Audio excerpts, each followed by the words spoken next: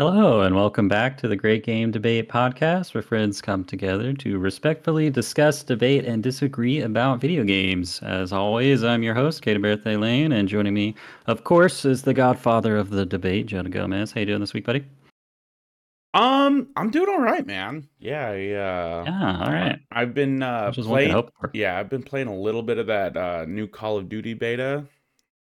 You asked Okay. me if I wanted to pitch something. That's what it would have been, Yeah, and so I figured it'd just you're fall about on deaf Call of ears. Duty. Yeah. I'll just give my quick rundown. It's cool. The beta runs better than the last game that came out, so I mean that's good, I Well, yeah, guess. improvement, yeah. But it feels like a very lateral improvement versus like each game for the last like 4 years feeling Yeah. drastically different in gameplay and visuals and stuff. Hmm. This one just feels like a 2.0 expansion, but it's good. Gotcha. It's good. So All right. And of course, joined by none other than Sansiasi himself, Stephen Beaumont. How you doing, buddy? Yeah, not too bad. I dropped 105 Australian dollars on Baldur's Gate 3 this week, and Yes. I am awaiting a return on my investment so far. It has not been a smooth experience. Come on. What's your race? What's your class? I am a Dragonborn bard. Let's go. With like lightning breath, so like really cool. Like the role play, the dice rolling, lovely, love it. Really cool stuff. Everything else about it, not for me so far. Let me ask you this: not that we can spend a lot of time with this. Just give me a one-sentence answer, but like the gameplay of Baldur's Gate 3 is relatively simple to me as someone who knows D&D and compared to other CRPGs like Divinity Original Sin stuff. But as like a newcomer to the genre, is it just like still completely overwhelming for you? The actual using moves, seeing they show that pretty easily. You've got this many spell slots, you've got this many bard slots, and X this, that, and the other. I didn't understand that every time I went back to camp, I wasn't resting, and I'm like, why can't I do my thing? Yeah. And it's like, I went back to camp, it's like, oh yeah, and then I was talking to some mates, and oh yeah, you don't freaking, you don't jump on the couch every single time you go home to pick something up. And I'm like, why wouldn't you?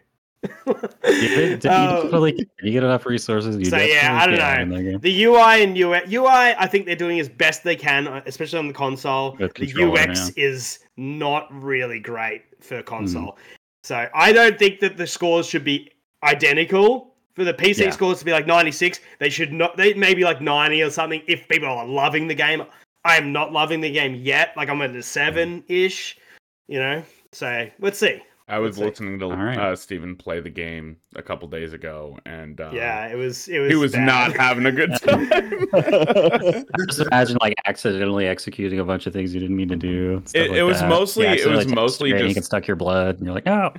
He was mostly ending his turn too early. Ending turns accidentally, and ungrouping and grouping parties is not like a click of a button. It's not like simple. Yeah. All right, well, that's Steven's week in Baldur's Gate. Mateo, how you doing, buddy?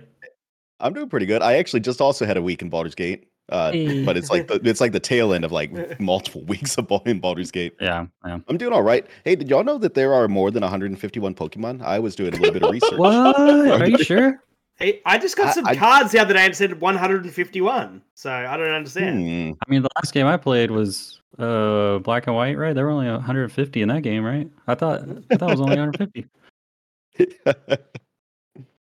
All right. Well, our special guest this week is returning guest in front of the show and voice actor Eli Farmer. How you doing, man? Doing great. Happy to be here, y'all. And I guess, for folks who can actually see if you're not doing auditory, I'm debuting my new Digimon shirt. Woo, my boy Joe. Yes. Coolest thing ever looks. That handle. Yeah, and if you like it, you can actually you can pick up your own. I don't know the link off the top of my head. Just use Google Lens on Eli. Yeah. I'll have you send me it after the show, and then I'll get it in our description. So if you want to check out that sweet shirt, you can in the description. Yeah, it's pretty hype. I do love the monochrome shirt too. Before we move on, I did just want to say, Eli, your episode was like really popular in our community. People just love you. You're just such like a warm and generous and like open person who's like everybody's like super, super interested on how like, transparent you are about the experience of becoming a new voice actor in the industry and like how to work your way up and everything. So yeah, thanks for taking time to come back on the show. We really appreciate it. Dude, y'all are my good luck charms, and I think we'll talk about this a little bit later. But this whole Digimon thing happened like a month after I was on your show. Oh, no way! Awesome. Yeah, when we get into the story of like all of that I think stuff, the producer of the entire Digimon IP listens to us for sure. Yeah, exactly. So. Yeah. All right. Well, I hope y'all stopped by the digital world and learned Harpoon Torpedo because it's time for the icebreaker. All right. Icebreaker this week comes in from community member Tongue Surgery. By the way, Kevin, Tongue Surgery there, is working on a indie game that I'm pretty sure he's making all by himself called Tempest Inc., which is kind of like, what do you call that genre? Where you're just... Well, it's a shmup, but it's to the left. It's to the left or right. But yeah. Yeah, it's shmup to the right. And like the gimmick is really cool that you have like a party and you can switch between their ships like instantaneously and they it's all like, have like different abilities. Almost like Mega Man, like changing your Mega Man outfit and they all have different like health bars and all that. Yeah. But Kevin got a demo up of that game recently on Steam. So I was playing it. It's pretty cool. So yeah, check it out. Yeah, it's up on Steam. It'll take you like 2 seconds to download because it's like 100 megabytes or whatever. You can check that in the description as well. Yeah. So anyway, the question from Tongue Surgery: what's a movie you'd like to see get a game adaptation? You got anything locked and loaded for this one, Jonah? Yeah, and there's whispers on the wind of it. I really don't want Illumination to do it, but a freaking Zelda movie, man. I've been wanting like a legit Zelda movie for so long. That's like a childhood dream of mine, is to have a Zelda movie.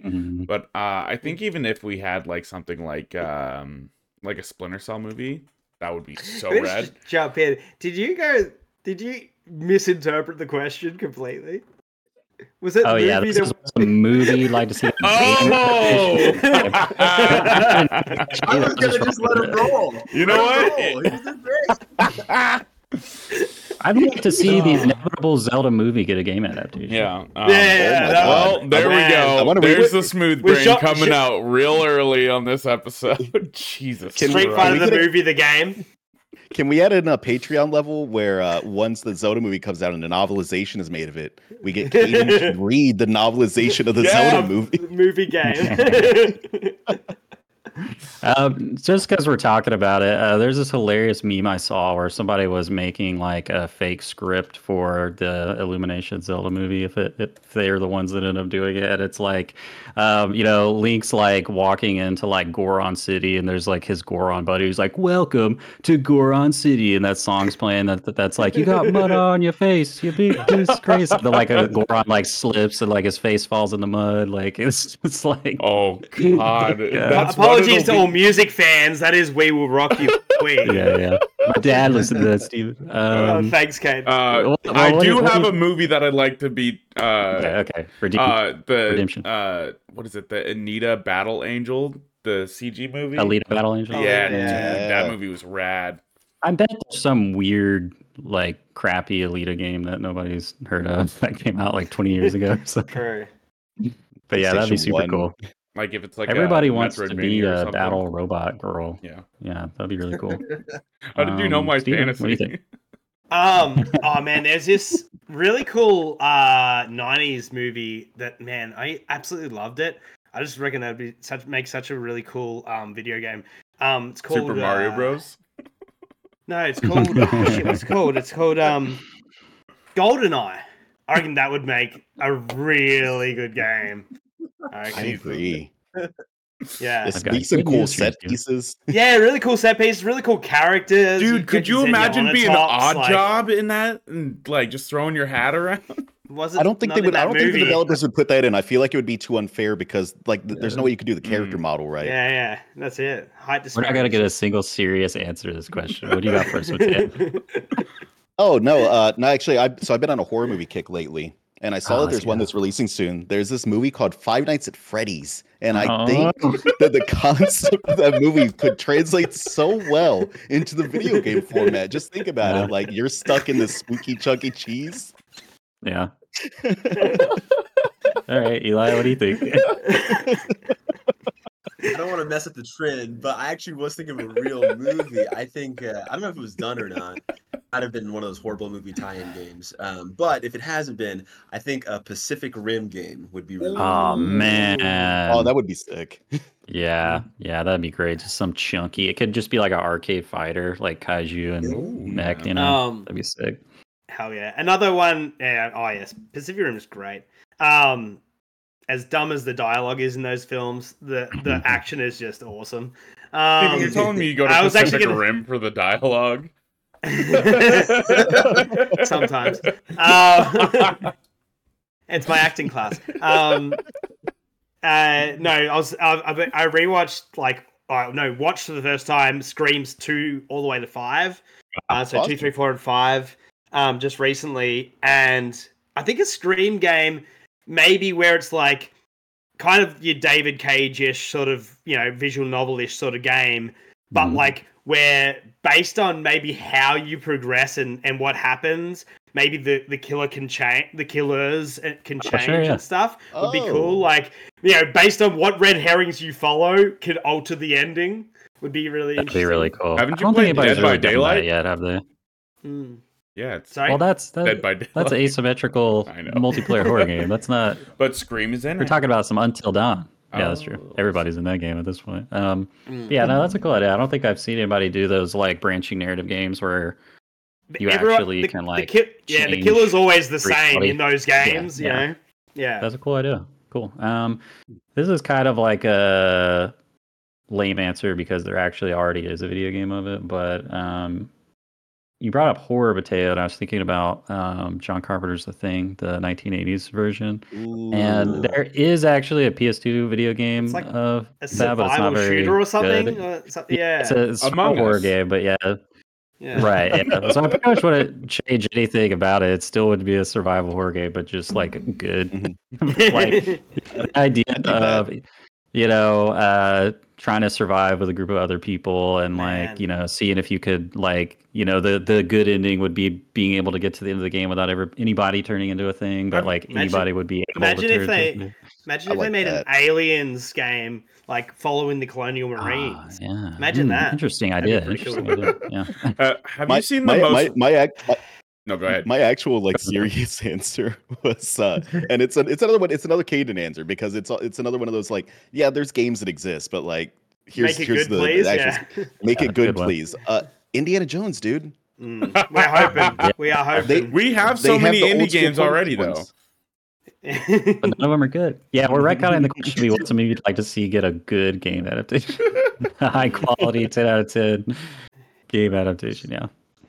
All right, cool. Well, sorry, go ahead. No, I was gonna ask you, have you seen the most recent? It like came out in like 2013, but that version of The Thing. Oh yeah, with Mary Elizabeth Winstead, the prequel.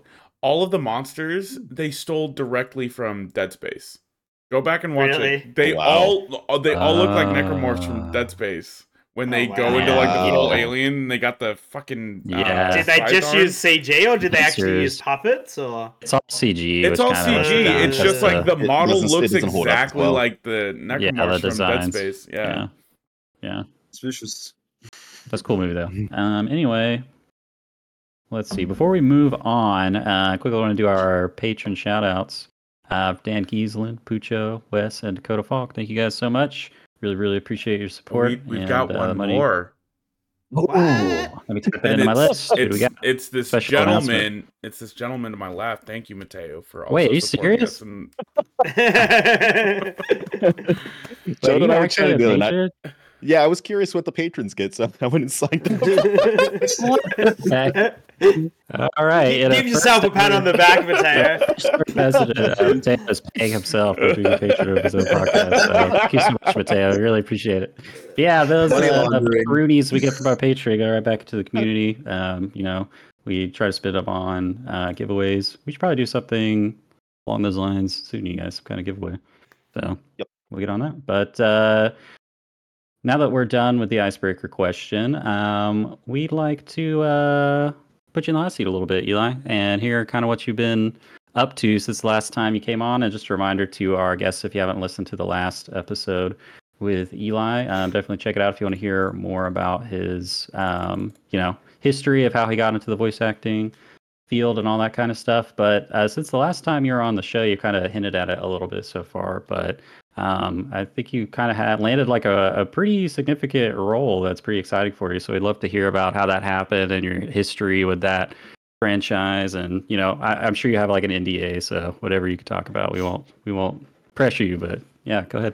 Spill the beans. Well, yeah, what's great. What's great about this specific instance with Digimon is that these movies have been screened. And so people have seen them. Obviously, I can't go super, super in depth, but I can go way more in depth than like typically you could with a trailer in most cases. And so my experience. So we rewind. I want to say I was on the show maybe February, March-ish time, somewhere around there. And I want to say it was maybe a month and a half later. So I got home from work at my day job. So I come home, I'm looking through the auditions, and then I see this thing for Digimon the movie uncut, and I was like, is this like a fan project? Is this like a death battle episode? Like, what the heck is this? Like, there's no way this is like real Digimon. Like, what's going on? And then I'm like looking through, and I was like, holy crap, this is like legitimate, the real Digimon franchise.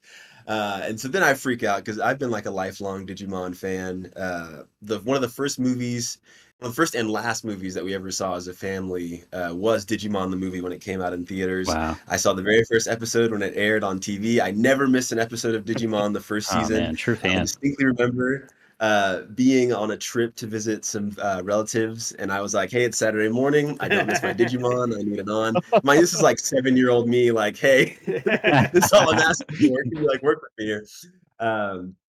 Yeah, so I was a huge fan of the series, and I continued to watch the second season, the third season, so on and so forth. I was super excited when Cyber Sleuth came out because I was like, all right, we got a good Digimon game. Like, we're back in it, baby. Woo! One of the actual first PlayStation game that I ever asked my parents to get for me was Digimon World. I never beat it because if you didn't have a guide back then and you weren't, an adult, yeah, you weren't gonna figure it out. So little child me just was pretty much stuck with my my Sukamon, which is basically the poop Digimon. So we didn't really accomplish too much, but we had good times. We bonded and all that good stuff. But anyway, so that's a little bit about my history and interconnection with Digimon and how long I've been a fan. I used to do the coloring books with my mom, all that stuff. So I get this audition and I'm thinking like, oh my gosh, there's no way. And is this the real thing? So then I'm looking through the characters that they have on there. And I was like, I don't think I can do any of these voices, if I'm being completely honest with myself. I was like, I think they're all kind of out of my range. But there was two that I was like, I think maybe if I give it a shot.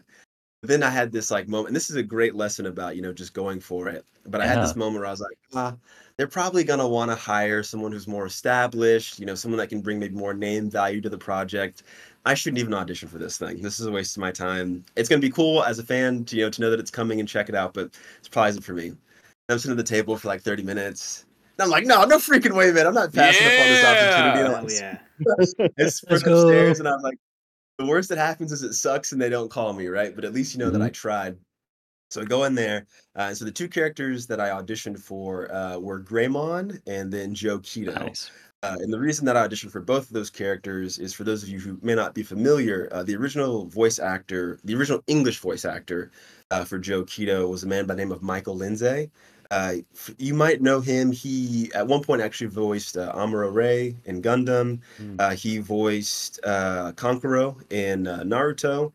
He was the original Kisuke in Bleach, and so he's got an amazing just track record of credits, and he had outstanding stellar career.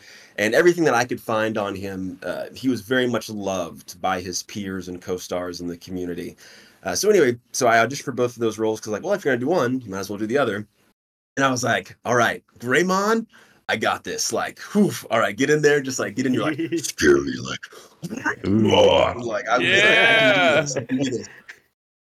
And then when I was reading for Joe, I was like, man, this guy's voice is like so nasally, and I don't think I can do this. And I don't know if I could like sound like, little kid raspy, but also portrayed as an adult. And so I sent it in, and I was thinking like, all right, I got a pretty good shot at this Greymon thing.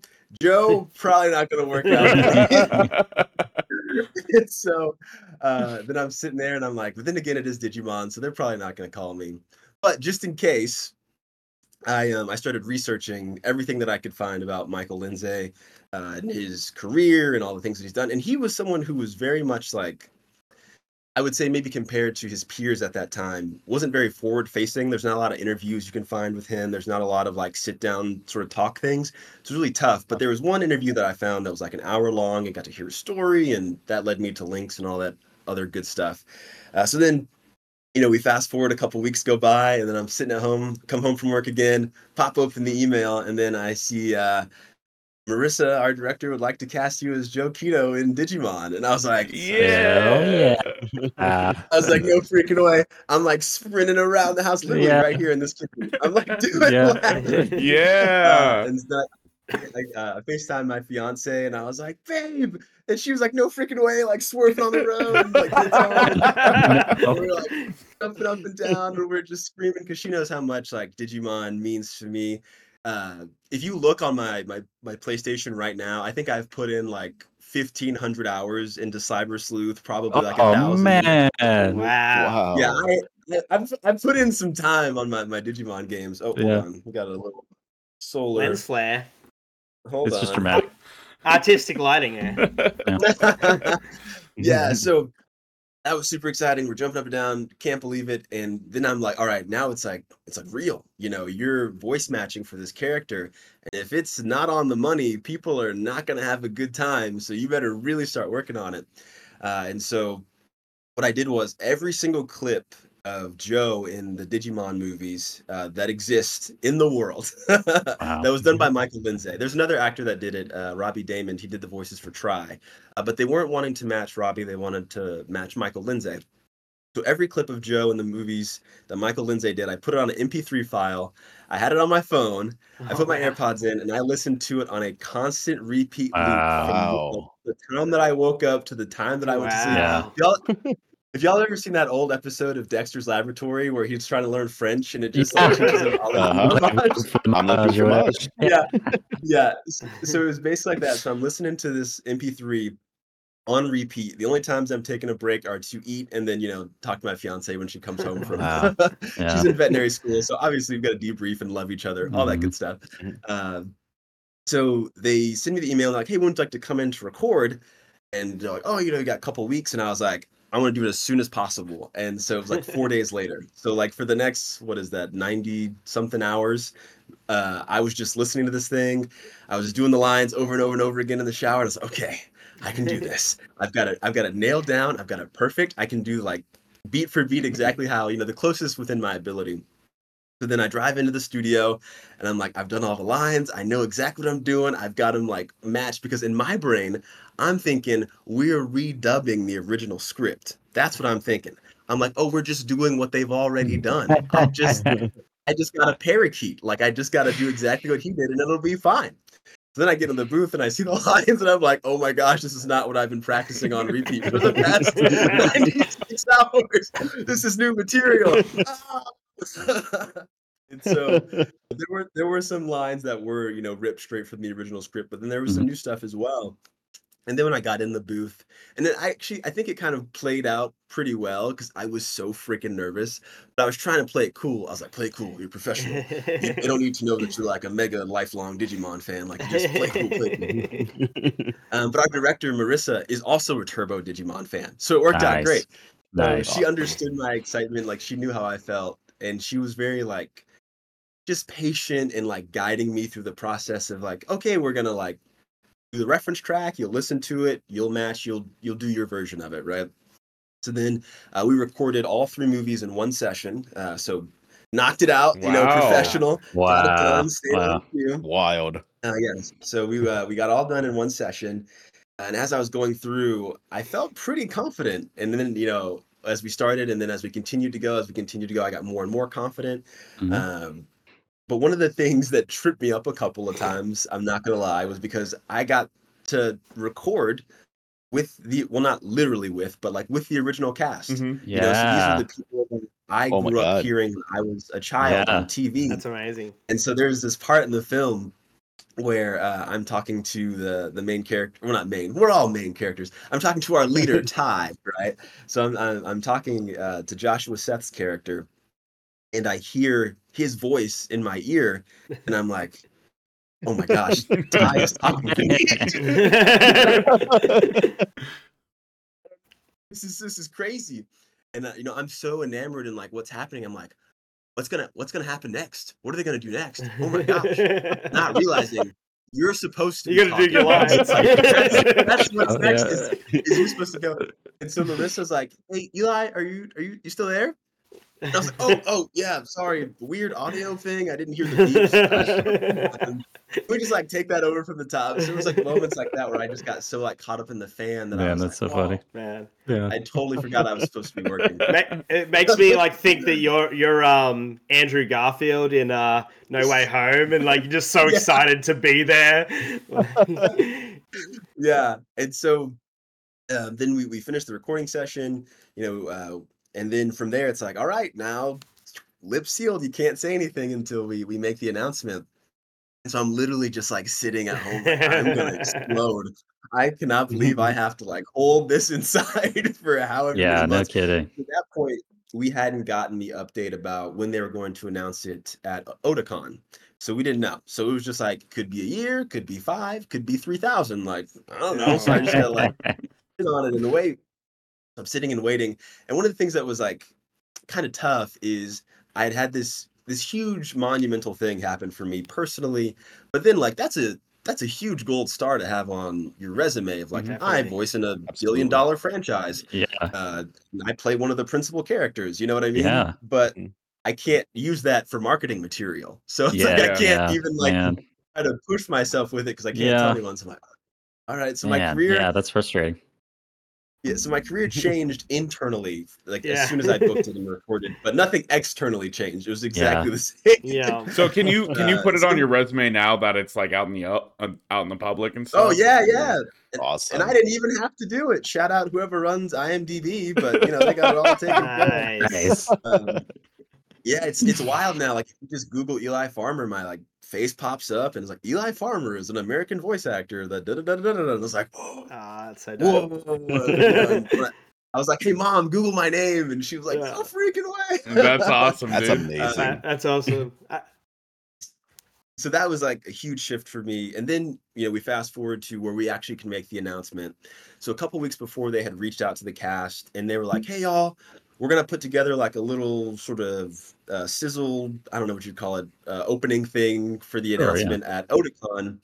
If you'd like to send in a little clip, just welcoming and announcing to the fans, we'd love to have you. But you don't have to do it, totally optional. So me, I'm like, yeah, of course I'm doing it. But then I'm thinking like, maybe the other more seasoned actors, who returned to the roles, they've, been doing it for 20 years. Maybe they're not going to want to take part in it. And it'll probably just be us new people who are like really excited, right? Totally wrong. So then when I see this trailer finally come out and I see all of these voice actors that again, like I've grown up with, and then insert me like, hey, everybody. I can't believe that I'm like now next to these people that I've been a fan of for all these years. I idolized. That's so wild, man. In my career. Yeah. And so it's just I don't know if y'all remember like back in the 90s, they used to do those like PO box sweepstakes things. Yeah. You could like write in. It's like you and a friend could win a limousine ride and a big screen TV and meet the star of your favorite show. Well, it felt like someone found my old PO box card and was like, here you go, kid, your dream's coming true. And so then we make the announcement and my Twitter like explodes and I went from like, I don't know, a couple hundred followers, like just over 1,000. I thought my phone was going to explode from like notifications and stuff. And it's crazy like to see my name like in news articles and things like, whoa, it's a whole different world. And I'm so thankful. And one of the people that I was really excited to see their response was, the person that I took this role over, I don't know if y'all know this, Michael Lindsay had passed away. And so that's why they were recasting. That wasn't just because he retired. And then one of the other original 8 Digidestined, Mimi, her voice actress, Felice Sampler, she also passed away. Mm-hmm. So there was another person that was going to be in the exact same position as me. And I was like, oh my gosh, I want to talk to them so badly because they're the only person like on planet Earth that like knows what I'm feeling right now. And so then when Elsie was able to announce that, oh, I'm the voice of Mimi, I was like, yes, companionship, someone who understands, like holding this in and the feeling, and then learning that she was a huge fan as well. And then all of the new people that got to be part of it, we were all huge fans. And if y'all haven't done any like research on this project, there's so many beautiful emotional tie-ins. One that I want to plug right now because I just think it's so meaningful, and it ties into my other favorite, Radiata Stories. Bryce Papenbrook, who is the voice of Jack Russell in Radiata Stories. His father, Bob Papenbrook, he played the big, like, ultra gigantic Greymon in the very first Digimon movie. Bob unfortunately passed away as well. And so they actually got Bryce, his son, to come in and take over the role for him. So it's like just this beautiful thing of like, here's this actor, Bryce Papenbrook, who has like been in this thing that's so meaningful to me. And now I get to be in a thing that's like meaningful to him. So crazy. Yeah. Insane. Amazing. I was like, I could just die right now. Go ahead. Just I've accomplished everything that I need to do in this world. I'm so content and happy, and yeah, so that's where we are right now. That 6 degrees of separation thing is so weird. Like, you know, Radiata Stories is like one of my favorite games of all time, and I like know someone who's worked with like the voice actor who plays the main character of my favorite game.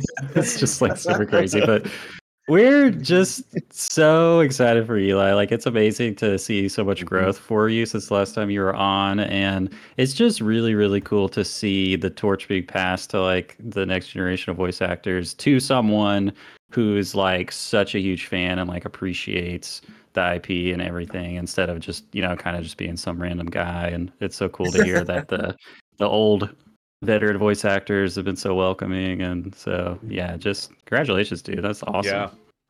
Yeah, it's huge. Thank you all. Thank you so much. Yeah. Oh, and very entertaining, very wholesome story. Thank you, Mateo. And I wanted to mention this as well because I know that you all recently launched your sister project, the Great Game Debate podcast, Gaiden, right? Yeah. Is I'm saying it right? Yeah. So the other big thing that I was in is I got to be my first console game ever, Double Dragon Gaiden, Rise of the Dragons. Whoa. And so I was like, y'all had a Gaiden, I had a Gaiden in the same year. How wild is that? That's dope, dude. That's awesome. Man, That's amazing. I mean, I'm definitely going to be getting into Digimon now that our boy Eli is going to be in the re-releases of these movies. But there's just, it's funny to see this weird parallel. We were talking before the show about this streamer, Kyle Bossman, who streamed Radiata Stories, but he also is a huge Digimon fan and has streamed like Digimon World 1 and 3 and like Cyber Sleuth on his channel. I'm like, I feel like as a Radiata Stories fan, I just also need to be a Digimon fan for some reason. So. Great overlap. You didn't even know. There's a beautiful connection. Yeah. So I just want to jump in quickly because of the fact that we just brought up the Gaiden. All I want to know about Double Dragon is like how many effort noises did you have to make? Oh my gosh, so many effort noises. It just I play a character. His name is Anubis, and he's like very like feel my power. I am Anubis. Da, da, da, da. So he's like exerting himself, but like cool. So, oh yeah. You could possibly find that sort of effort noises on a different site. So yeah, lots of efforts. One of the things that was really funny is I actually had to re-record my dying noise. They were like, "Give us more death, but cool." So that was an interesting challenge. Dying. Yeah, that's hilarious. And one of the things that was really funny about it is my fiance. She's so loving, so supportive of everything that I do, and she was like, "I saw that cake she made." That cake. Yeah, she made me a Joe cake for my birthday, which was super awesome. So when the game came out, she's like, "Oh my gosh, babe, we have to get a copy of it. We have to play it. Like, I can't wait to hear you in this thing." And I'm like, it's mostly just efforts. Like, I'm not actually doing a whole lot of dialogue. She's like, I don't care. Let's do it. So we put the game in. And so in Double Dragon Gaiden, Rise of the Dragons, you actually get to pick which order you fight the bosses in. She's like, we're fighting you first. Let's do it. Nice. So we do my level. We get there, and I literally am just like, what did I say? I'm like, praise Anubis, and that's it. And she's like, that's it. It's over. I was like, well, I mean, it is the first level, so it should be easy, you know. Go through it, but again, she was just like, I cannot believe, like, you know, we can go to the store and pick up something that like you are in, you know. But can't you unlock all the enemies as usable characters? So you can technically use Anubis. Yeah. We can play as Eli. As me. Yeah, play as me. Well, that's sick. So Double Dragon, is it Double Dragon Gaiden Rise of the Dragons? That's right. Double Dragon Gaiden Rise of the Dragons. That's out now, right? That's out now, available on all platforms. Nice. And then, do you know when the releases of the Digimon movie with the new dub are coming out? Yeah, so Discotech has not announced when those will be available to the general public and all that good stuff. But what I will say is, if you want to, you know, have the latest information, follow Discotech Media on Twitter. They actually have a stream coming up soon where they're going to be talking about fall releases and all that good stuff. Nice. I don't have any insider information, but I would just say, if I had to guess, that's probably what I would take a peek at. Might get lucky, they might say something about Digimon. Cool. And while we're plugging social media and stuff, where can people follow you and your work and stuff if they want to? Yeah, super easy. It's the Eli Farmer. Again, that's the Eli Farmer on Twitter and Instagram. And that's pretty much it. Yeah. So nice. And IMDb now as well. Oh yeah. Yes. And if you're looking for my website, you can go to elifarmer.com. Again, super easy. Or just Google Eli Farmer. There's not a lot of us, so it'll pop right up. Eli Farmer IMDb page bookmarked. All right, cool. Thanks so much for sharing your story with us, Eli. And with that, I'll turn things over to Jonah, the judge, for the debate.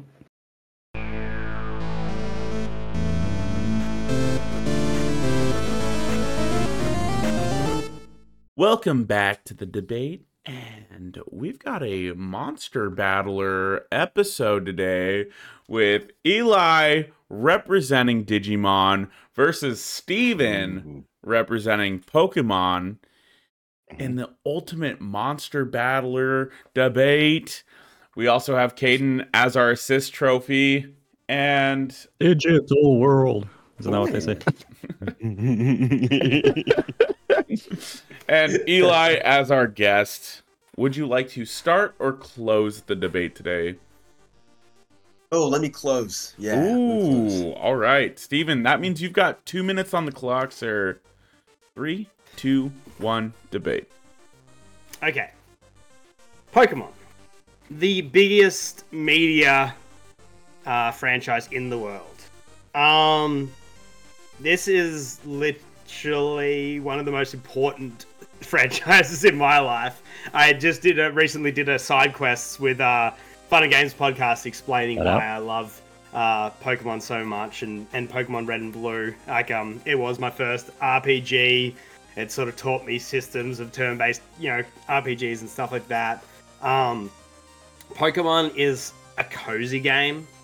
It's somewhere you can go back to for a warm blanket.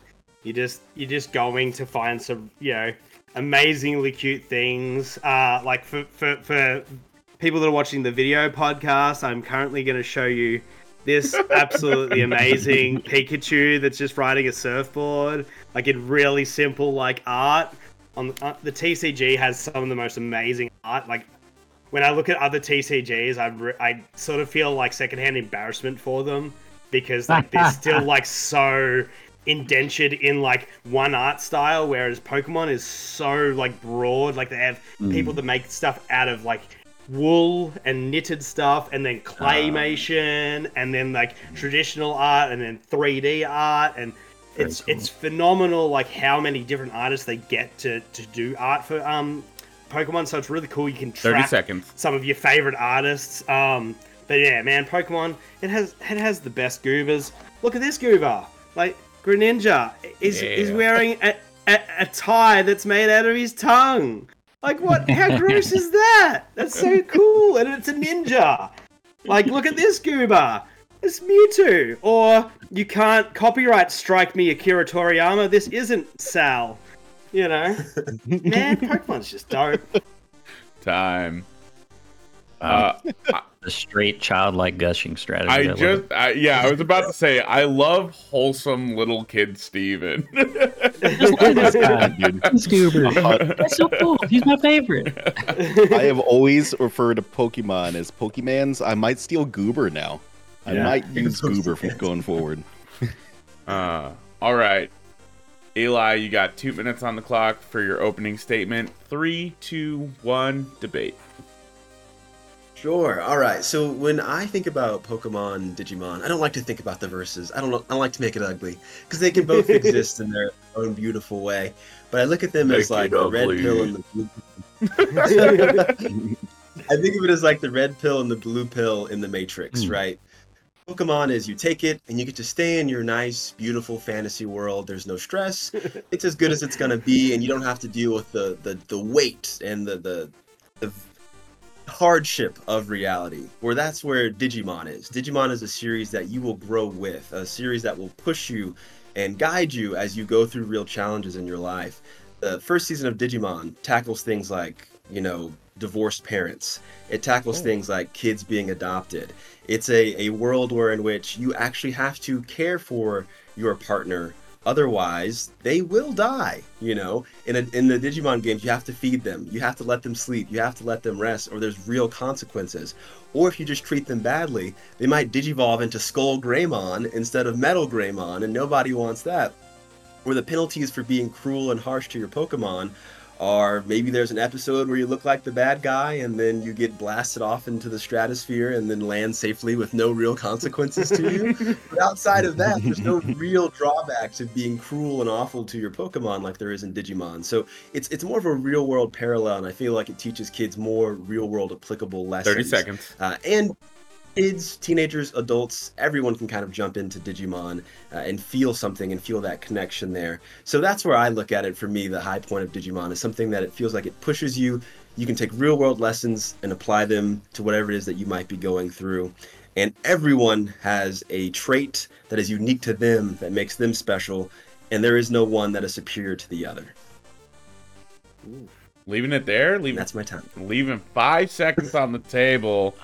Love it. Digimon is the Dark Souls of Pokemon, confirmed. Oh, man. Now you're speaking my language.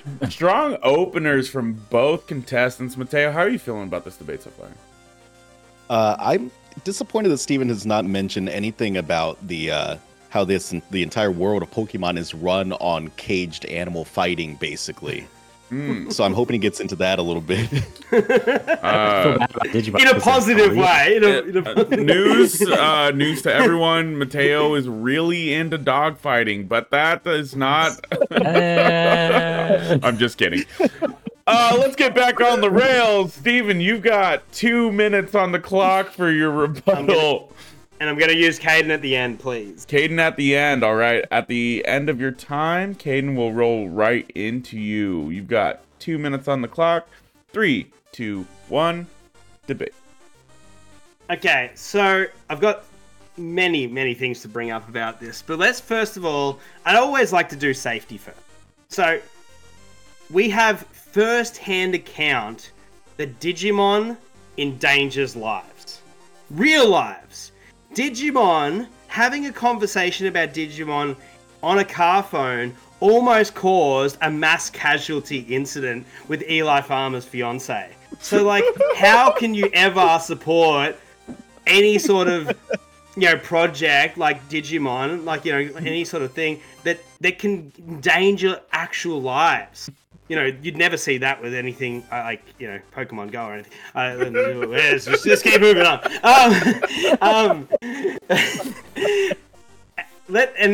Now, I want to just talk about just how ridiculous Digimon is and how its evolutions are so ridiculous. In Pokemon, you know what you're going to get. If you start out with a 4-legged kitten Pokemon, you know it's going to evolve into a bipedal furry that just keeps Rule 34 alive for another year. You know that. When you get that little kitty, you know. Whereas in Digimon, it goes goo, to kitten to gun. 30 seconds. And there's just no actual, like, logic behind the evolution. It's like, I want to know I'm getting my furry back. Please. I need to know that. And then, man, if only I actually prepared for these and I remembered what my statements were in my head 2 seconds ago. Oh yeah, the other thing about Digimon, it brings the worst out in people. I owned the original Digimon little keyring thing. Oh no, I gotta do this thing! Damn it, I'll do it in my ending. You'll find out next time on Dragon Ball. Out of my assist trophy case. So we were talking about it earlier, but just from a video game perspective, oh man, the Digimon video games, at least the older ones, are just like insanely difficult. Like you have to have a guide to play those games. Like it's like they're not made for children in mind, ironically. Like you talk to someone and he says, you know, he gives you a random piece of information. You have to literally just scout the entire game world. Like when you're doing random battles, it's like every Digimon is easy and then one just comes out and it like one shots your entire party and you lose all your game progress. All right.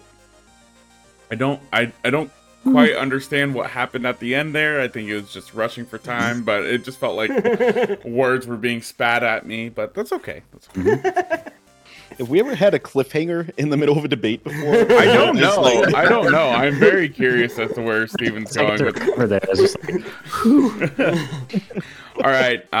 Eli, are you wanting to use your assist trophy as well in this part? Yeah, why not? I'll save it at the end. Save it at the end. All right. You've got 2 minutes on the clock. Caden will roll right into you. 3, 2, 1, debate. Sorry. Okay, so we're going to address the danger of Pokemon here, because for those of you who may or may not know, I encourage you to research the Porygon episode. That is the reason why we have dimming in so many anime nowadays, because of the dangers of seizures as a result of epilepsy because of Pokemon. So as far as danger goes in real-world applications, Pokemon is infinitely more dangerous than Digimon as far as the track record goes. Just want to get that out of the way. But then going to my other point, or going to the other point where we talk about you don't know what you're getting with the Digimon, and that speaks to the uniqueness and the individuality of the partnership that you have with your specific Digimon. If you love them and you raise them and you train them in a specific way, you might get a gun, you might get a turtle, you don't know, because it's all about the bond that you have with your Digimon, as opposed to when you get your Pokemon. It's mass produced, it's factory settings. You know what you're going to get because it's not special, it's not unique to you outside of its one purpose, which is battling. Because then you talk about EVs and IVs and that kind of thing. But Digimon are so much more than just battling. They can talk, they can communicate, they have personalities, hopes, dreams, thoughts, and feelings that they can express to you in a language that you understand. So the partnership and the communication that you have with your Digimon is so much more authentic than the relationship that you have with your Pokemon. So I will stand on that point that the relationships with Digimon are deeper and more meaningful than the relationship with Pokemon. Caden, what you got for me? All right, so on the complete opposite of the spectrum of difficulty are the Pokemon video games. Steve's going to hate me for this one, but holy crap. You can just take your starter, never catch another Pokemon, just go through every single battle with your starter. You'll be massively over-leveled for every fight in the game. You'll be level 100 by the time you get to the Elite Four, the Pokemon Champion. And all you got to do is hit the A button and spam the same attack over and over again. It doesn't even matter if they have resistance. It's the easiest, mindless, just most insanely boring design for 10-year-olds that I've ever seen in my life, and I just want a difficult Pokemon game, please. Eli, you got 25 seconds. You want to stop it there? I got 25 seconds? Yeah, you got. All right, I'll come back in. Okay. Boom. Coming back in there. So one of the things that I wanted to follow up with the difficulty component of it is that, yes, Digimon is hard because, again, the real world is hard, and it's supposed to mirror real world challenges that you have to overcome, building that tenacity, building that resiliency, building that grit, and you'll get that with Digimon. Time. Dang. Said like a professional. Gotta love it. Damn. Gotta love it. All right, we're gonna go into our final round. The closing thoughts. Steven, you've got 2 minutes on the clock. 3, 2, 1, debate. Man, Pokemon is so much more than just battling. You can make puffins with your Pokemon. You can make them sandwiches. You can go on picnics with them. You can rub their cheeks. to make them happy. You can wash them. You can feed it. Like, you can do all the things you could do in Digimon, but you don't have to do that to make sure they survive. But they will love you more if you do that. The coolest thing about like late stage Pokemon games is the more that a Pokemon likes you, it can actually like get rid of status effects just because it's like, oh man, I'm gonna tough it out. Or they can hold on to 1 HP because they just love you so much. So like that's like where it shows like you do build relationships with your Pokemon. And I want to just come back addressing the previous episode of Dragon Ball Z was the fact that Digimon brings out the worst in people, because I owned the original Digimon like little keychain game. And you know, we were taught, oh yeah, pull out the battery and put it back in right after 6 seconds, you get Teddymon and all this sort of like backyard bullshit. And so then, of course, my Digimon thing broke. But then, because they become a hot commodity, someone was like, oh, can I buy your Digimon thing? And I was like, oh yeah, $10. Tell him it was broken. And like, imagine, I would never do that with Pokemon. But I had just like, you know, I was a horrible person giving a broken Digimon toy. So like, Digimon did that to me. 30 because it's real world. And the real world's a terrible place. Whereas Pokemon is a beautiful place. Full of beautiful people. I don't know, I was just about to go into And the Days Go By song, like, this is not my beautiful house, this is not my beautiful house. I don't know how that sort of, like, relates to Pokemon exactly. Oh my god, but I love Pokemon so much. It's the greatest ever. I love catching all 1,000 of the bastards. Time. All right, Steven interrupts his own closing statement. Yeah. I just want everyone to know, bastards. for the record, furries are good people. Eli, you've got 2 minutes on the clock. 3, 2, 1, debate. So I wanted to finish with just noting the beauty of Digimon games and their progression. The Digimon franchise is a franchise that takes risk. Some of them they hit, some of them they don't. But because of that, I find that they're way ahead of the wave as opposed to a series that doesn't take those same risks, right? Digimon World 1, you've got a Digimon that can follow you around in the overworld. Different models. We didn't see that from the Pokemon series until Heart Gold and Soul Silver. You had Pokemon Yellow, but only Pikachu could follow you around. Digimon, it could be Agumon, you could have Gabumon, you could have Tyrannomon, you could have Megadramon, all these different models, so you get to feel like your little special Digimon was with you and connected with you. And then when we go up to, let's say, Digimon World 3, you got 3 little models that are following you around. You've got 3-on-3 battles. And that is in what, the early 2000s? We didn't get triple battles in Pokemon until what? Omega Ruby, Alpha Sapphire, X and Y? Again, this is like a 10-year gap. Digimon is paving the way. They are making changes that Pokemon isn't even conceiving because they're playing it safe in their little box. Another one that people don't think about a lot, if y'all remember, X and Y, Omega Ruby, Alpha Sapphire, that little feature called Mega Evolutions, where it was a slightly different, more powerful version of the same Pokemon. You know what had that first?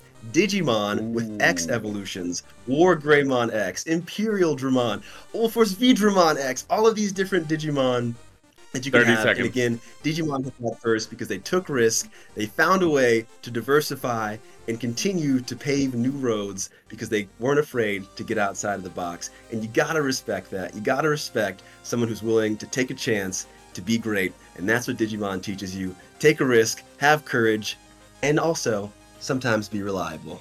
Love it. You leaving it there? That's where I'm going to end it. All right, leaving That 10 was- seconds Damn. on the table. What a closing statement, dude. Oh my goodness. Mateo. I'm just gonna say it before you drop it on me. That was a fucking sweep. I feel so bad. I didn't talk about the TCG and a whole bunch of the movies or anything. You showed us and the art. I got swept.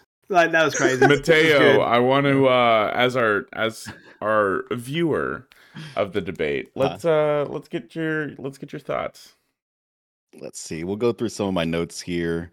Pokemon definitely gets the edge according to Steven in Rule 34. So, that's definitely a point for Pokemon there.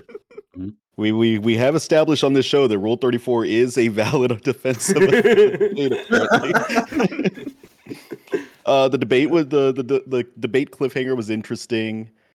Steven really loves Pokemon. That is rad. That first part of the debate with just wholesome Steven, that was one of my favorite bits of Steven that I've seen so far. Honestly, Digimon just sounds rad. I don't quite understand this evolution table because all I've got so far is Goo to Kitten and then to either Gun or Turtle. But I think I've got to give it to Digimon just to figure out what happens next. Caden, as the assist trophy, let's hear your vote and your thoughts. Yeah, I'm sorry, Steven. You know how it is. Yeah, it is.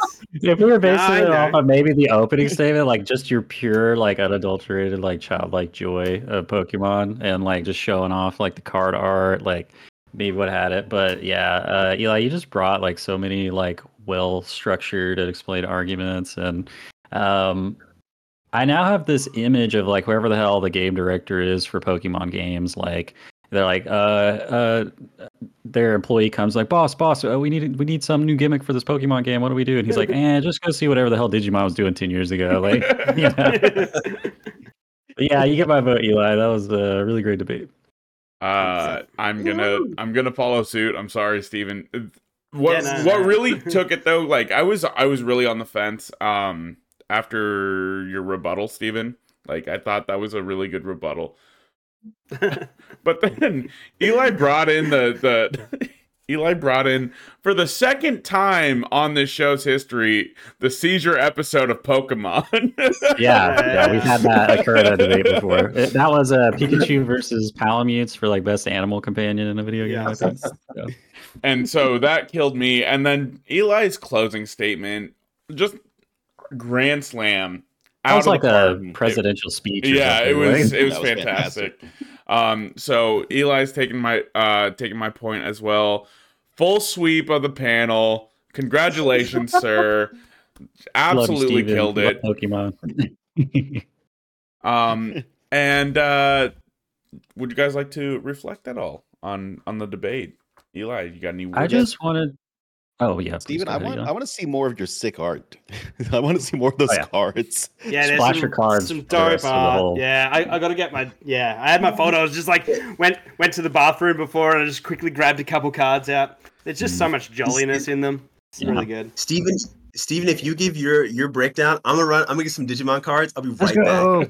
Yeah. I feel really bad. It was actually Once in a Lifetime by Talking Heads. So if I got the name of the song right, I feel like I should have won. Yeah, that get the name of the song right. Track. Yeah. You did have to take some points off. Yeah. I was curious. I looked it up, expecting maybe a few hundred. Like, if you guys had to guess how many Digimon there are, because I just assumed it would be relatively small compared to Pokemon because it's just not as popular of an IP, but I guess it's been around almost just as long. I feel like Digimon's a meme, so I'm going to go for a 420. Ooh. Okay. But it's actually 420.69. There's actually 40,000. Well, hilariously, it's 1,469. So we got the 69. Yes. Yeah, there's almost 50% more Digimon than Pokemon. Like, I had no idea there are that many Pokemon. I mean, Digimon. I wonder why they're just like, gun. They're just like literally stapler. Yeah. Now, I have to say, watching Kyle doing that Digimon World 3, it's like he's got, I think it's Guiamon or something. I don't know how to pronounce it, but he evolves into Growlmon, and he's just like the same guy but bigger. And then there's War Growlmon. It's the same guy, but he's a mech. But then it evolves into Angemon, and now he's just like a sexy human woman. It's like branches. It's like I just don't know how this little raptor guy turns into a sexy angel. Like the best payoffs in anime history is Patamon turning into Angemon. Like that is just such good payoff. Actual arc. Yeah. All right, guys, start flashing your cards. What do we got, Eli? Oh, okay, all right. So we were here. I wanted to address the folks. I don't want to open any boxes that you didn't know you had, but Rule 34 here. We're gonna start with Lilithmon. Don't get this in Pokemon, kids. Damn. Yeah, that's no subtlety there. That is not a natural creature, an animal from the natural world. That is look at the sexy adult woman in the digital world. Then just general cool. We got my boy Arrow Vidramon. Oh, that dude looks sick. Arrow Vidramon. Okay. That makes me think of like it's almost like a Zoid. It looks dark. Yeah. Yeah. And then we want to go cute. Who is cuter than Tiny Wormmon eating an apple? Oh, Yes. Move over, Listen. freaking Wurmple or Caterpie. We don't need you guys. Mm. And then I gotta give some props to my partner, Digimon. Well, his champion form. My boy Kakumon with the harpoon torpedo. Nice. Whatnot. So hell yeah. yeah, just wanted to bring that full circle. So yeah. Sick. But as far as reflecting on the debate goes, that was fun. I love this. And also, as any true blue Digimon fan will tell you, the reason why we're so much more prepared is because we've been having to defend ourselves since Peter thought he'd just roll in. This is just another Wednesday. This is just Sunday living in the real world for a Digimon fan. Yeah. I wanted to bring up the theme songs, and I'm like, but they're both absolute bangers. Like the season ones are both like 10 out of 10s. Oh yeah. Like, oh yeah. And then one thing I also wanted to say for Digimon fans, there is not an Imperial Dramon X. I know that. I slipped, so don't come at me, Digimon fans. I know that doesn't exist. Don't send in your corrections. Talking about the theme songs, I thought about this today. Y'all, because I know obviously the American version of both of them, and I'm a Digimon fan, and I know that Butterfly, which is like so synonymous with Digimon, and as the Japanese opening song, right? Do y'all know Crazy Town? What's the opening Japanese song of Pokemon? I don't think I've ever heard it. No idea. No, I don't know. Yeah. Well, so if we do Japanese tracks, I also think Digimon wins in terms of theme songs. He's just kicking him when he's down. I'm all here for it. All right, Joda. What about last week's debate? Last week's debate, we had our D&D / Baldur's Gate debate or character debate with Ryan representing Bards versus Caden representing Hank the Paladin. It was a vicious, brutal battle, and leading by 5 points was Bards 10-5. Do you have the names of everyone that voted for the Bard? Because I think Hank the Hell Knight might. He's coming for him. Yeah. I think this is going to be your situation, Steven, next week, because nobody's going to listen to the debate and just everybody's going to vote for Pokemon, so you'll win anyway. But you know what? We got Eli out here fighting the fight for Digimon. Oh, yeah. On the front lines. I always trust in the unwashed masses. And if you'd like to vote, you can go to the Cast Your Votes channel on our Discord, and we'll have this up as soon as we post this episode. And with that, we'll move on to the pitch.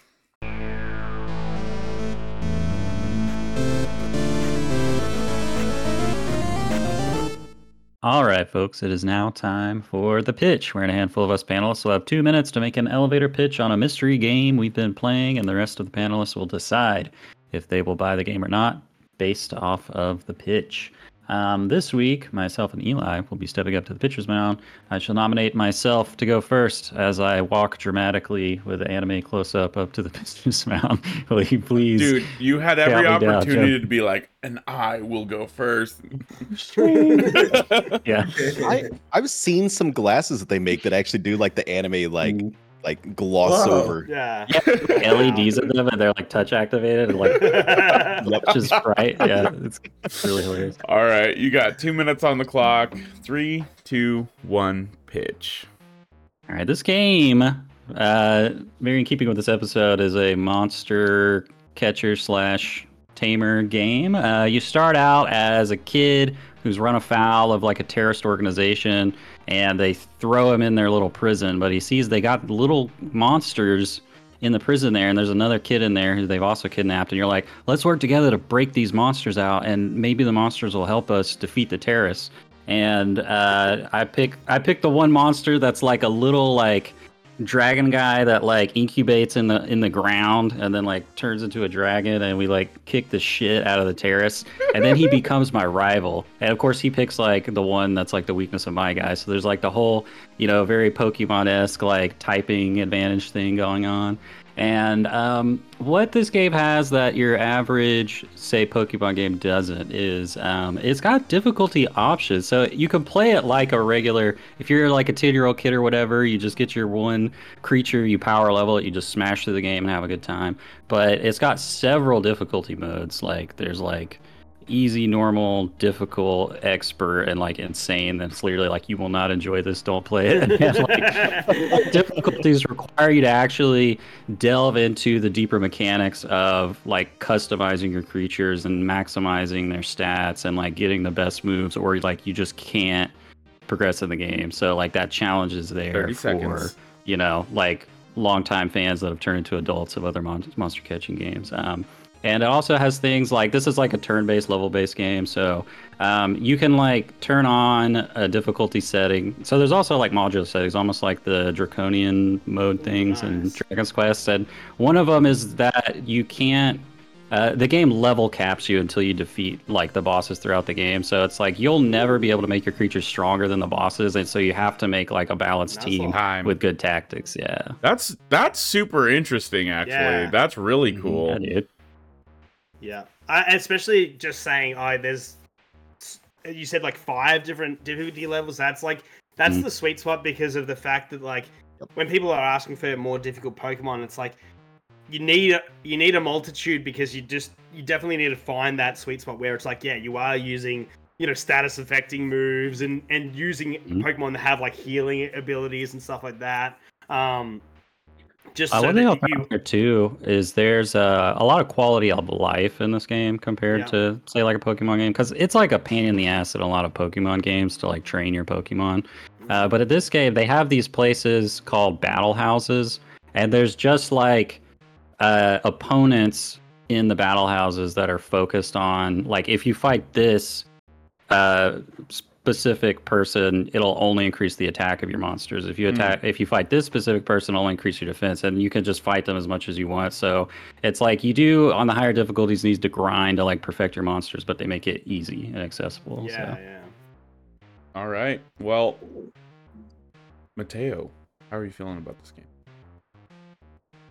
It sounds pretty cool. I mean, so I'm not like a huge Pokemon person, but there is a lot of love in me for that game. And I recently tried to get into like Cassette Beast, and it didn't quite scratch the itch that I had. It didn't quite scratch it for me either. And I played co-op as well.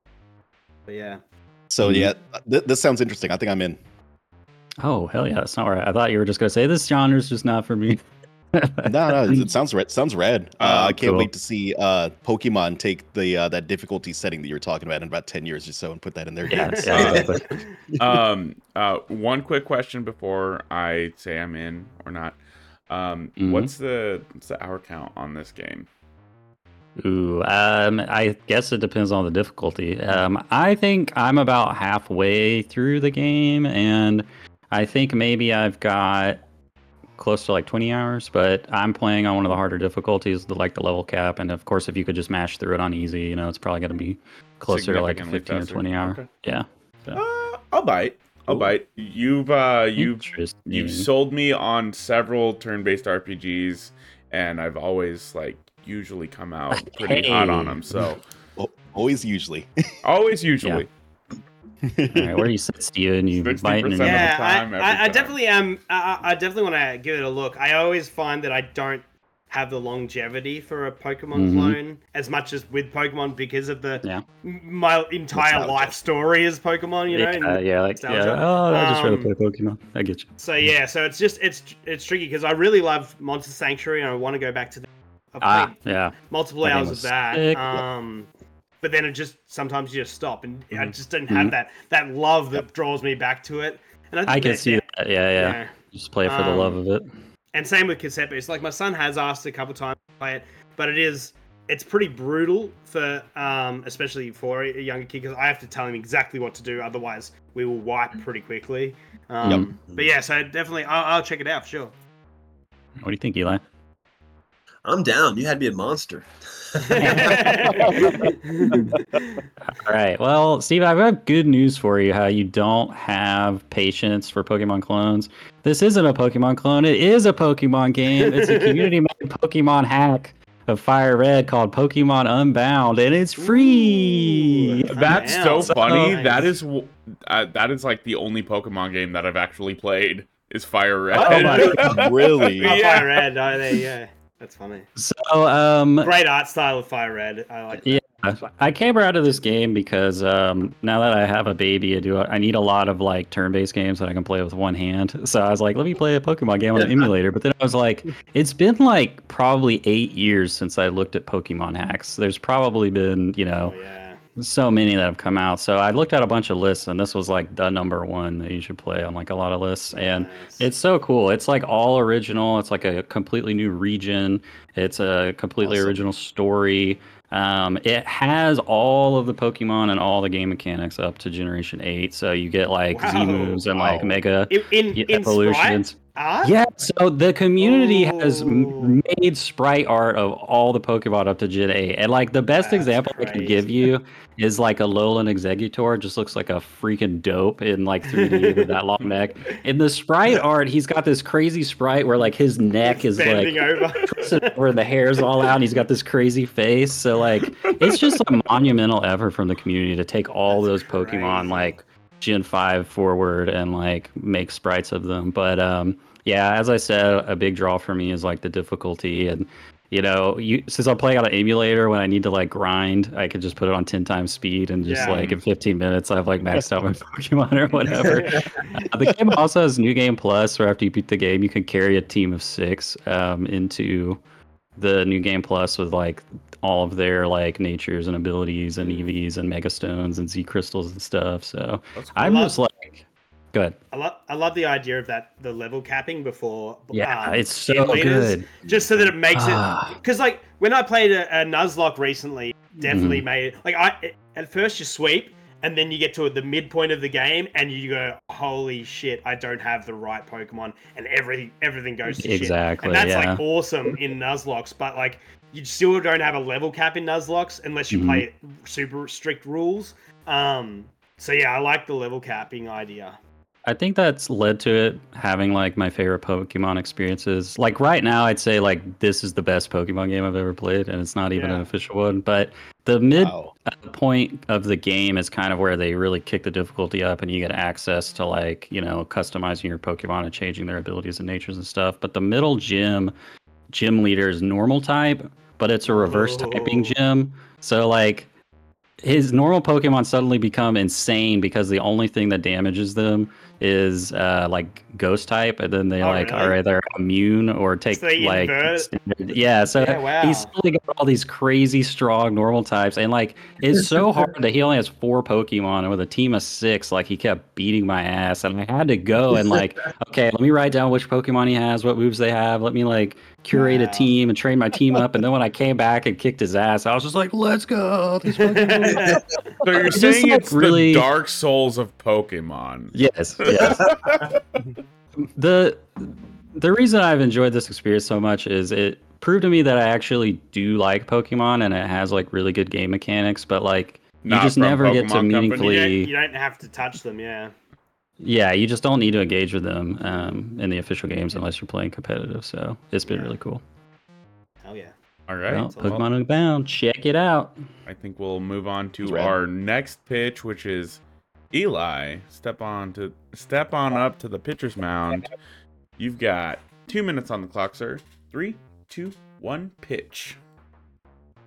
Okay, so the game that I have been playing as of late is a game that has a beautiful art style, especially considering the power of the device that it was on.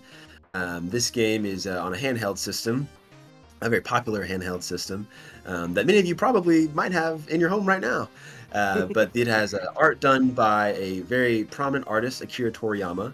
It is a game in which you can design your own character and make them to look and appear however it is like. You also get to design your party members. You get to do a party of 4, and you can customize them and make them look however you like as well.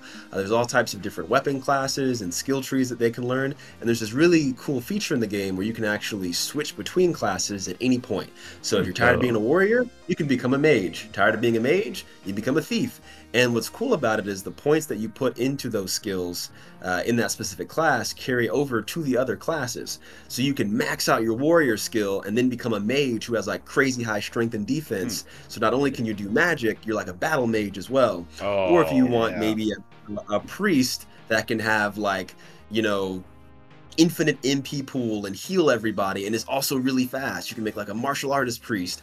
And it's a game that has so many hours of just engaging content, tons and tons and tons of free DLC, which is super awesome that everyone loves.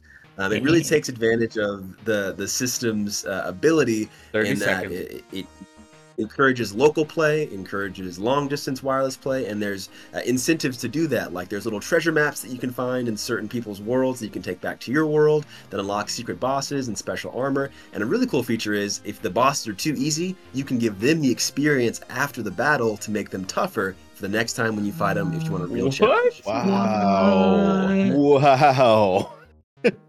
Damn. That's it. That's all I gotta say, man. leaving Like like a bloody rag on the boss, you're like, clean yourself up.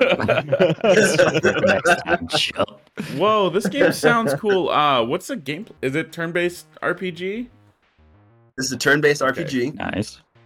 I So I can play think with I know one what this is, and if I have do no know what idea. this is, it had possibly the most laugh-out-loud bad marketing campaign when it was coming out. I remember simply because I just remember, I don't know if it was like some movie star or something at the time. It could have been like Edward Furlong before he, had press or something, and it was like, oh, see this character? I'm putting on the red pants. That protects him from fire. And it was just like, what is this? I don't know if this is this game. Played a video game before? Let me But explain it to you. But you say Akira Toriyama on handheld, it's like there's only 2 games that I can actually think of. So, but I'm definitely curious. I love job systems. Well, I don't have that much experience, but playing Bravely Default 2 was so much fun with job systems and stuff like that. So yeah.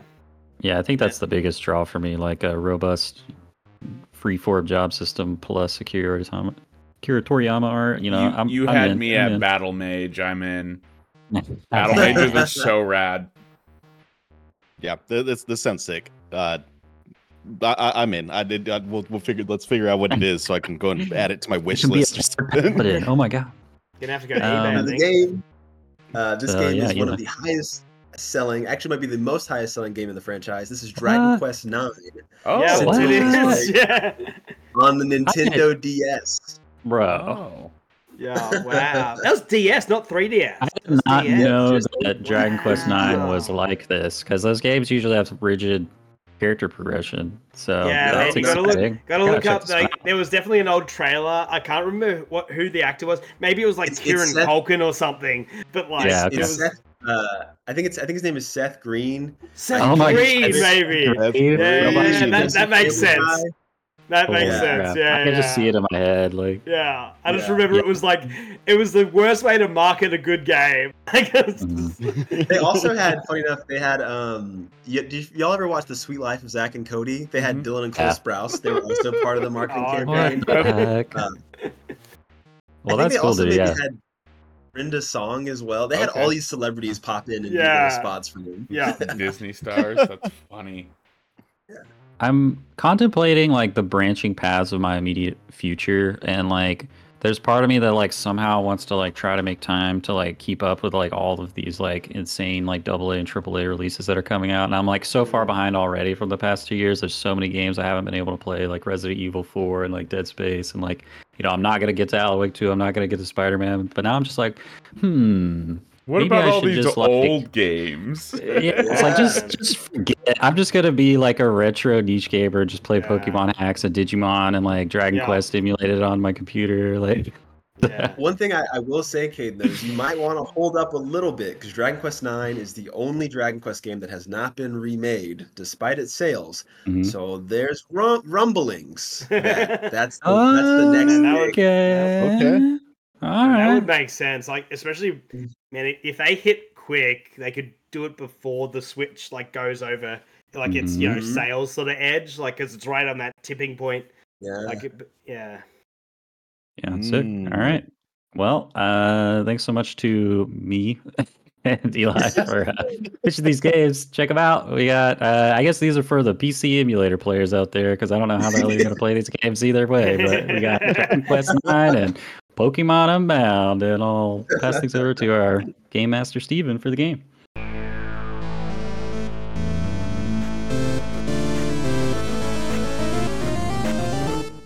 Welcome back, everybody. It's time for the game, and we're bringing back great game, so lame. And so in this simple game, I'm going to bring up a game that might be in that sort of 7-ish range, and I want you to tell me great game or so lame, and then give me a 2-word descriptor of why you think it's so. So I'll just run around the panel, and then after we've gone around the panel, we'll have a 1-minute discussion, and give that final answer of whether it is a great game or it's just so lame. So without further ado, and I'm going a little bit outside of traditional video games. I've got a couple interesting ones. Okay, but we'll start with a video game, a legit classic, if you will. Eli, is Space Cadet a great game, or is it so lame? Does anyone remember what Space Cadet is? Yeah, it was like Space Who? Space Cadet is the pinball game on every Microsoft computer that we all played on our Windows XP at school. I'm gonna say great game, awesome sound effects. Oh, nice. Jonah. Oh, okay. 3 words. I'm gonna say so lame. Don't remember. That's what I was gonna say. Dang it. You're too young. Yeah. I'm gonna say great game, computer class. Caden. I'll say so lame. Play Minesweeper. Dork! What a dork! All right, let's have a minute. Just so that we can talk about Caden being a dork. All right, 1 minute of chats. Let's go. I think I was the only student in computer class that actually knew how Minesweeper worked. But anyway, go ahead, Miguel. I was also one of the only students in class that knew how Minesweeper works. So your argument is oddly compelling. But you have these choices of Solitaire, Minecraft, and you got Minecraft. Never heard of it, man. It's a pinball game, dude. It's so good. Space Cadet was rad. And definitely was rad. No one's playing Free Cell or Hearts. There was always that kid. I know how to play Hearts. I know how to play. No one cares. I'd much rather play Solitaire. Yeah, for sure. Yeah. Yeah, but I can't bring Solitaire because everyone will just say great game. I'm gonna stand by my great game. I'm standing by my great game on Space Cadet because so you guys never played? It is pinball. No, I've never heard of it in my life. That's wild. I think I was. Right. Go ahead, Eli. I said it's probably on your computer right now. Oh, man. I'm gonna look for it.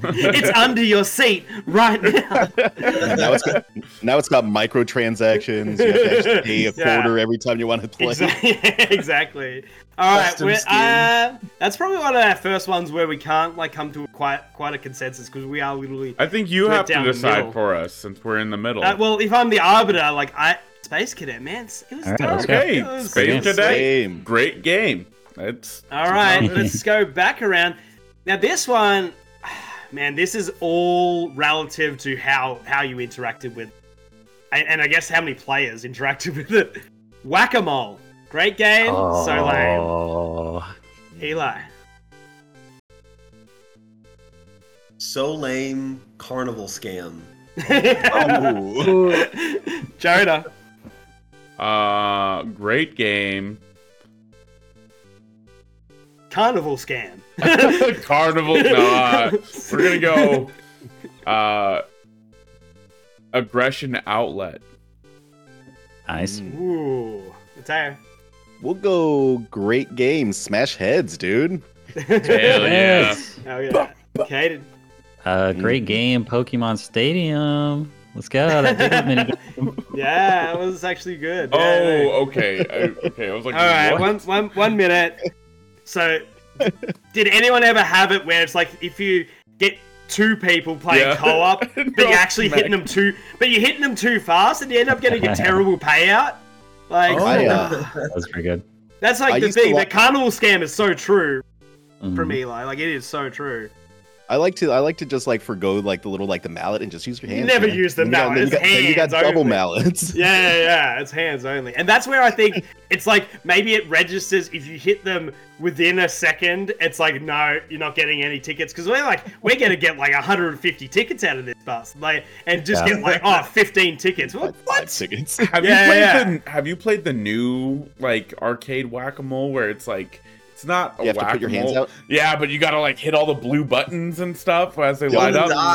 Oh yeah, that's what it is. Dude, that game rules. Yeah, I think Caden brings up a good point. Whack-a-mole in video games is always very fun. Like they always make it really fun. Yeah. Man. Yeah, see, I definitely thought I'd get the controversial takes because the amount of times I've, walked away with only a bouncy ball from, going to get my tickets and realizing, man, my parents gave me $10 and I got a bouncy ball that costs like 50 cents. Sweet. See, I'm not playing whack-a-mole for tickets. I'm playing whack-a-mole for the fun of the game. Get the aggression out. Exactly. Yeah. You're opening up the pit. Exactly. Put the AirPods in, blast the metal music. Let's whack some moles, baby. There's like 2 4-year-olds on the ground behind you because he's been swinging elbows. Going hard on the wind-up. He's got the double bass going in the song, and he's matching that tempo with his hands. Hell yeah. Yeah, man, I don't know. That's how I think we're going to have to say it's a great game. Just because, man, whether you have a bad time or a good time, it's memorable. Mm-hmm. Yeah, true. I'll give you that. Mm-hmm. This is another one. This is a historical, I guess. Flop is possibly a big word. Don't is say it. Spore. A great game or lame. Eli, do you Spore. remember Spore at all? No. Okay, you can pass. What a pass. Yeah. Jonah. So lame. Science sucks. Gosh. Mateo. So lame. Dicks everywhere. Did you ever actually play this game?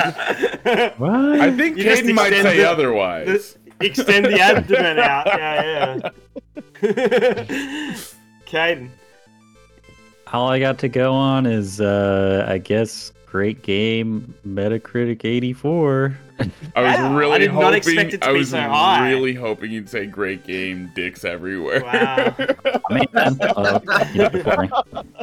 Well, I think we might forego this one because it sounds like I played it, but like, all I know is that I got so hyped on the lead up to it, and I bought it, and then like, the best part of the game is like a couple hours long, and then you get into this whole space adventure thing at the end, and it's just like, this kind of sucks. So yeah, it's like, it's so lame. You are like, it's cool when you're just a creature trying to eat other creatures. Yeah, on one planet, it's cool. Yeah. Yeah.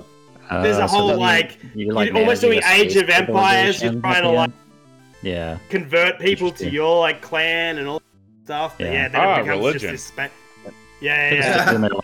With the monster growing. And every planet you go to, I think they're like randomly populated by other people's creations. Everyone just made dicks. Everyone just made Alex-shaped creatures. Okay. All right. Yeah, we'll go so lame on Spore. All right, we reckon one more or two more? Oh, let's do 2 more. Let's do 2 more. Okay, this one, I have a very heated opinion about this. Baldur's Gate 3. Mousetrap. Great game, so lame, Eli. I don't know this one either. You don't know what Mousetrap? Board game, Mousetrap. Man. What's that age discrepancy between myself and you, Steven? Obviously too much. Mousetrap. So we were kids. You literally we make a game? mousetrap, and then you play a board game while you're making the mousetrap. No clue. No clue. Jonah, do you know? Oh man, when I was a kid, I was so hyped for this game, but I have to say so lame. too many pieces, too complicated. That's what we'll do. Too Yeah, complicated. Too complicated. Mateo? So lame. Play Crossfire instead. Get caught up in the Crossfire, in fact. Ooh. You're talking about this a board game? Crossfire I don't X, know right? Crossfire. That first-person shooter that tried to beat out Call of Duty. From Remedy? Is Crossfire a board game? I have not heard of it. You don't remember that one? It had like the most extreme like 90s commercial. It was like two really? dudes and they're floating in on these Oh, spinning things. you're shooting the balls at each other. Dude, actually don't play Crossfire. I lied. Because look, the commercial was rad. The commercial was so rad. But then you actually got the game and it's like, what are we doing? Yeah, what are we actually doing? Yeah. You just shoot like 100 little BBs at each other. And that's it. Yeah. Yes, I you know do what? remember that. Instead, audience, go play the Star Wars version of Battleship because it was voice acted every time you got a hit. It was holds up. awesome. Battleship rules. Caden, you are obviously too young to know what Mousetrap was. Yeah, I guess so lame. Animal cruelty. I don't know. Yeah. The biggest thing is it's so lame because you literally, the best part of the game is like you set up a mousetrap and then you just set it off. And it takes so long to set up, and usually you go around to a friend's place, they're missing one piece, and so the domino effect just doesn't work at all. Oh, man. You basically build like a plastic Rube Goldberg machine, and that's the climax of the game. Yeah, cool. That's kind of cool. And then that's it. So it's a cool concept. It's just terrible in execution. All right, let's go to the last one. This is a possible spicy one. This is an entire industry of video games. This is, and quote unquote, this is on the title of those games. Xbox. Simulator games. Oh. Eli, are simulator games great or so lame? Great game, Persona 5. I don't think that had simulator on the top. I mean, like, Farming Simulator 2025 or whatever. Oh, you're like literally in the title. Literally dating simulator. Yeah. Persona 5 high school dating simulator. Yeah, That's what I'm saying. That's what it's saying. Yeah. Hey, he gave you 2 words. That's sorry, Jonah. Yeah. Great game, Goat Simulator. Oh yeah, there you go. Oh yeah. Great game, Power Wash Simulator, dude. Oh, one of the best games that's released recently. Wow. Yeah. Okay. Caden. Great game, Euro Truck Simulator, baby. Yes. It's like, but you just play as a truck. Like, yeah. Wow. Oh, that's my. I thought I'd have to have like Ryan on the podcast to get like a whole bunch of great games. Yeah. Everyone had a great point. Like, it's because it's such an intimidating to have in your title simulator is like so intimidating. But sure. Yeah, there's a lot of gold in there. And then there's Untitled Goose Game. That's a goose simulator. Goose Simulator. Yeah. That's a Goose Simulator. Yeah. Microsoft Flight Simulator, bro. Let's go. Anytime anyone here wants to get into some serious like SnowRunner action, I will boot that up and we can go and move some trucks around a map. Have you checked? Okay. Speaking of like goofy games, goofy sim games, I've been watching Ryan Stubbs play a game. That Mars game. Yeah, Mars First Logistics. Mateo, you need to look into this game. For that. What? It is so Make hilarious. Your own, like, it's like it's kind of like Kerbal Space Program, but without the repercussions of Kerbal Space Program. It's a bit more like you're playing with Kinects. Yeah, or Legos, and everything clicks like Legos, together. Yeah. It doesn't break. Your machines don't break. You just have to figure out the physics of the game. Yeah, but the physics, still like, it's so fun. Sounds pretty legit. It's super fun. Trombone Simulator, dude. Is that what that Trombone Champ. Yeah. Oh, Trombone Champ. Have you seen that game? Oh my god, it's funny. That's coming to Switch, and you gotta use the Joy-Cons as the slide. Yeah. Before we move on, Steven, what is your pick for best simulator game? What would be your great game on this one? Yeah, I am definitely on the outside of this one where it's like I want to like them. For some reason I get off on like menus and seeing all that shit in like park build. Park builders are probably the closest thing to simulator games I enjoy, but like I enjoy it for like 30 minutes. Yeah. Like, I'm like, ooh, I want this to work. And then when it doesn't, I just go, oh, fuck this game. And just give up. Steven, you gotta go The Sims, man. The Sims. Yeah. Yeah, I was easy. Sims. Yeah, but I only ever played the first one. But man, I am not an architect. I wanted to be an architect when I was a kid, and I did a little bit of like inner school like training at an architects and stuff. Some CAD work. I did do that. But like, I just don't have the brain to think outside of literally a box. I go, because a square, you fit things in logically. I just could never do anything better than like a box house. Like, it was just, yeah. All right. Well, simulators confirmed great games. We nailed it. Yes. Yeah. Congratulations, everyone. Let's wrap it up. All right. Is that the end of your game? Yeah. Yeah, it'll do. Hell yeah. Hell yeah. Thanks so much for the game, Steven. A pleasure as always. Go ahead, Mateo. Steven's new catchphrase. It'll do. It'll do. You gotta do it with a mouthful of water, though. You gotta it'll do.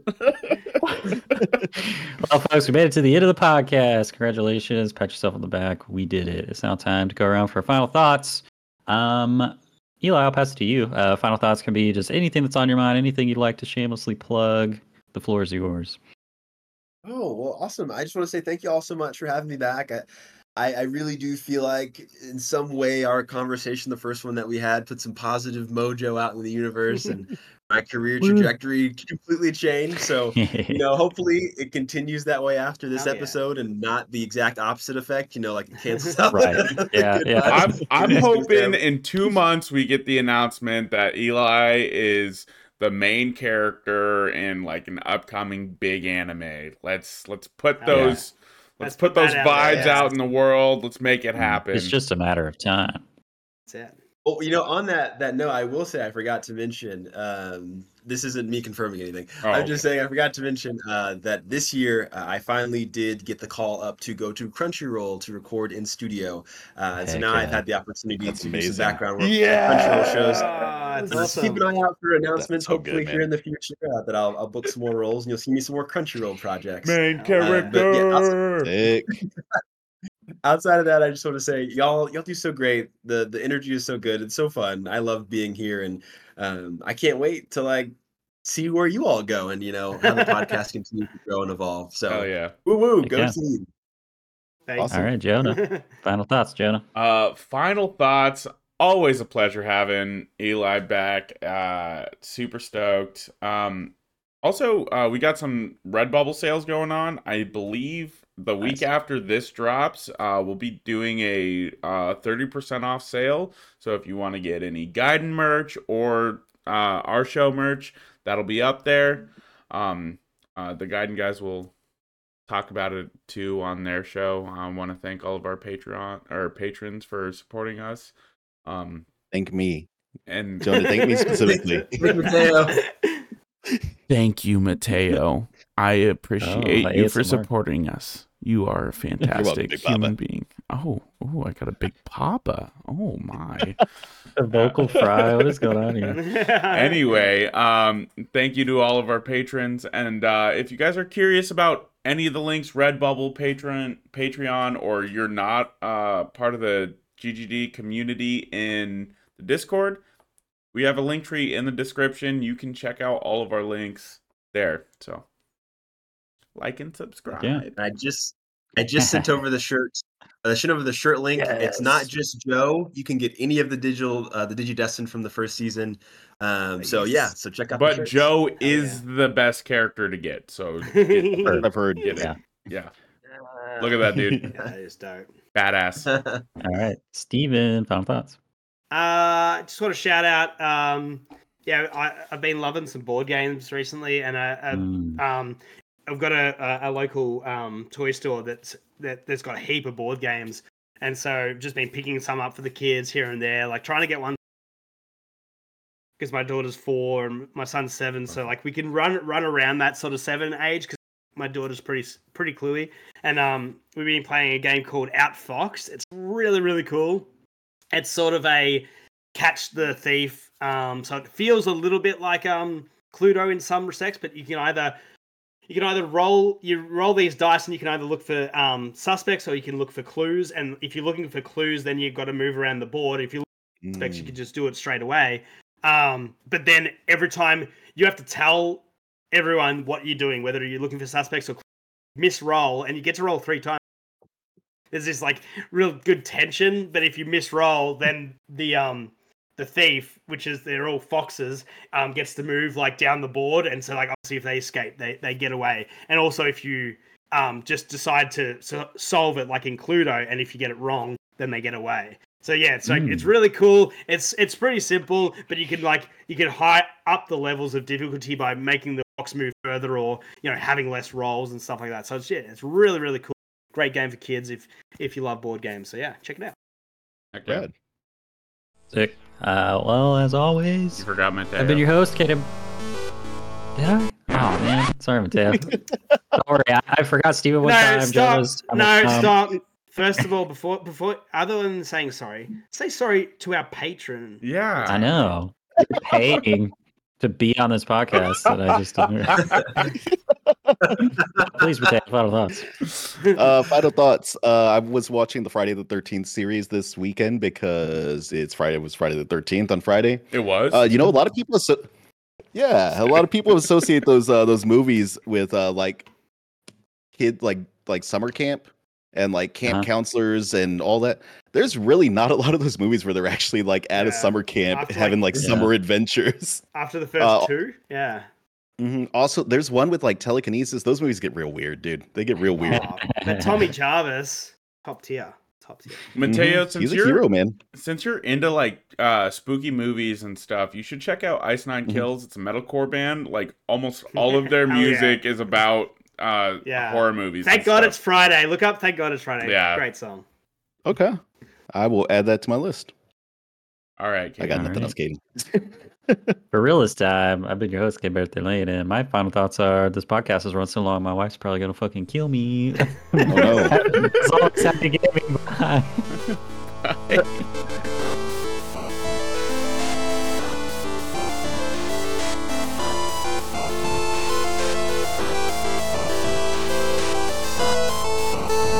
As always, a big thank you to our friend Misdriven for the music in our podcast.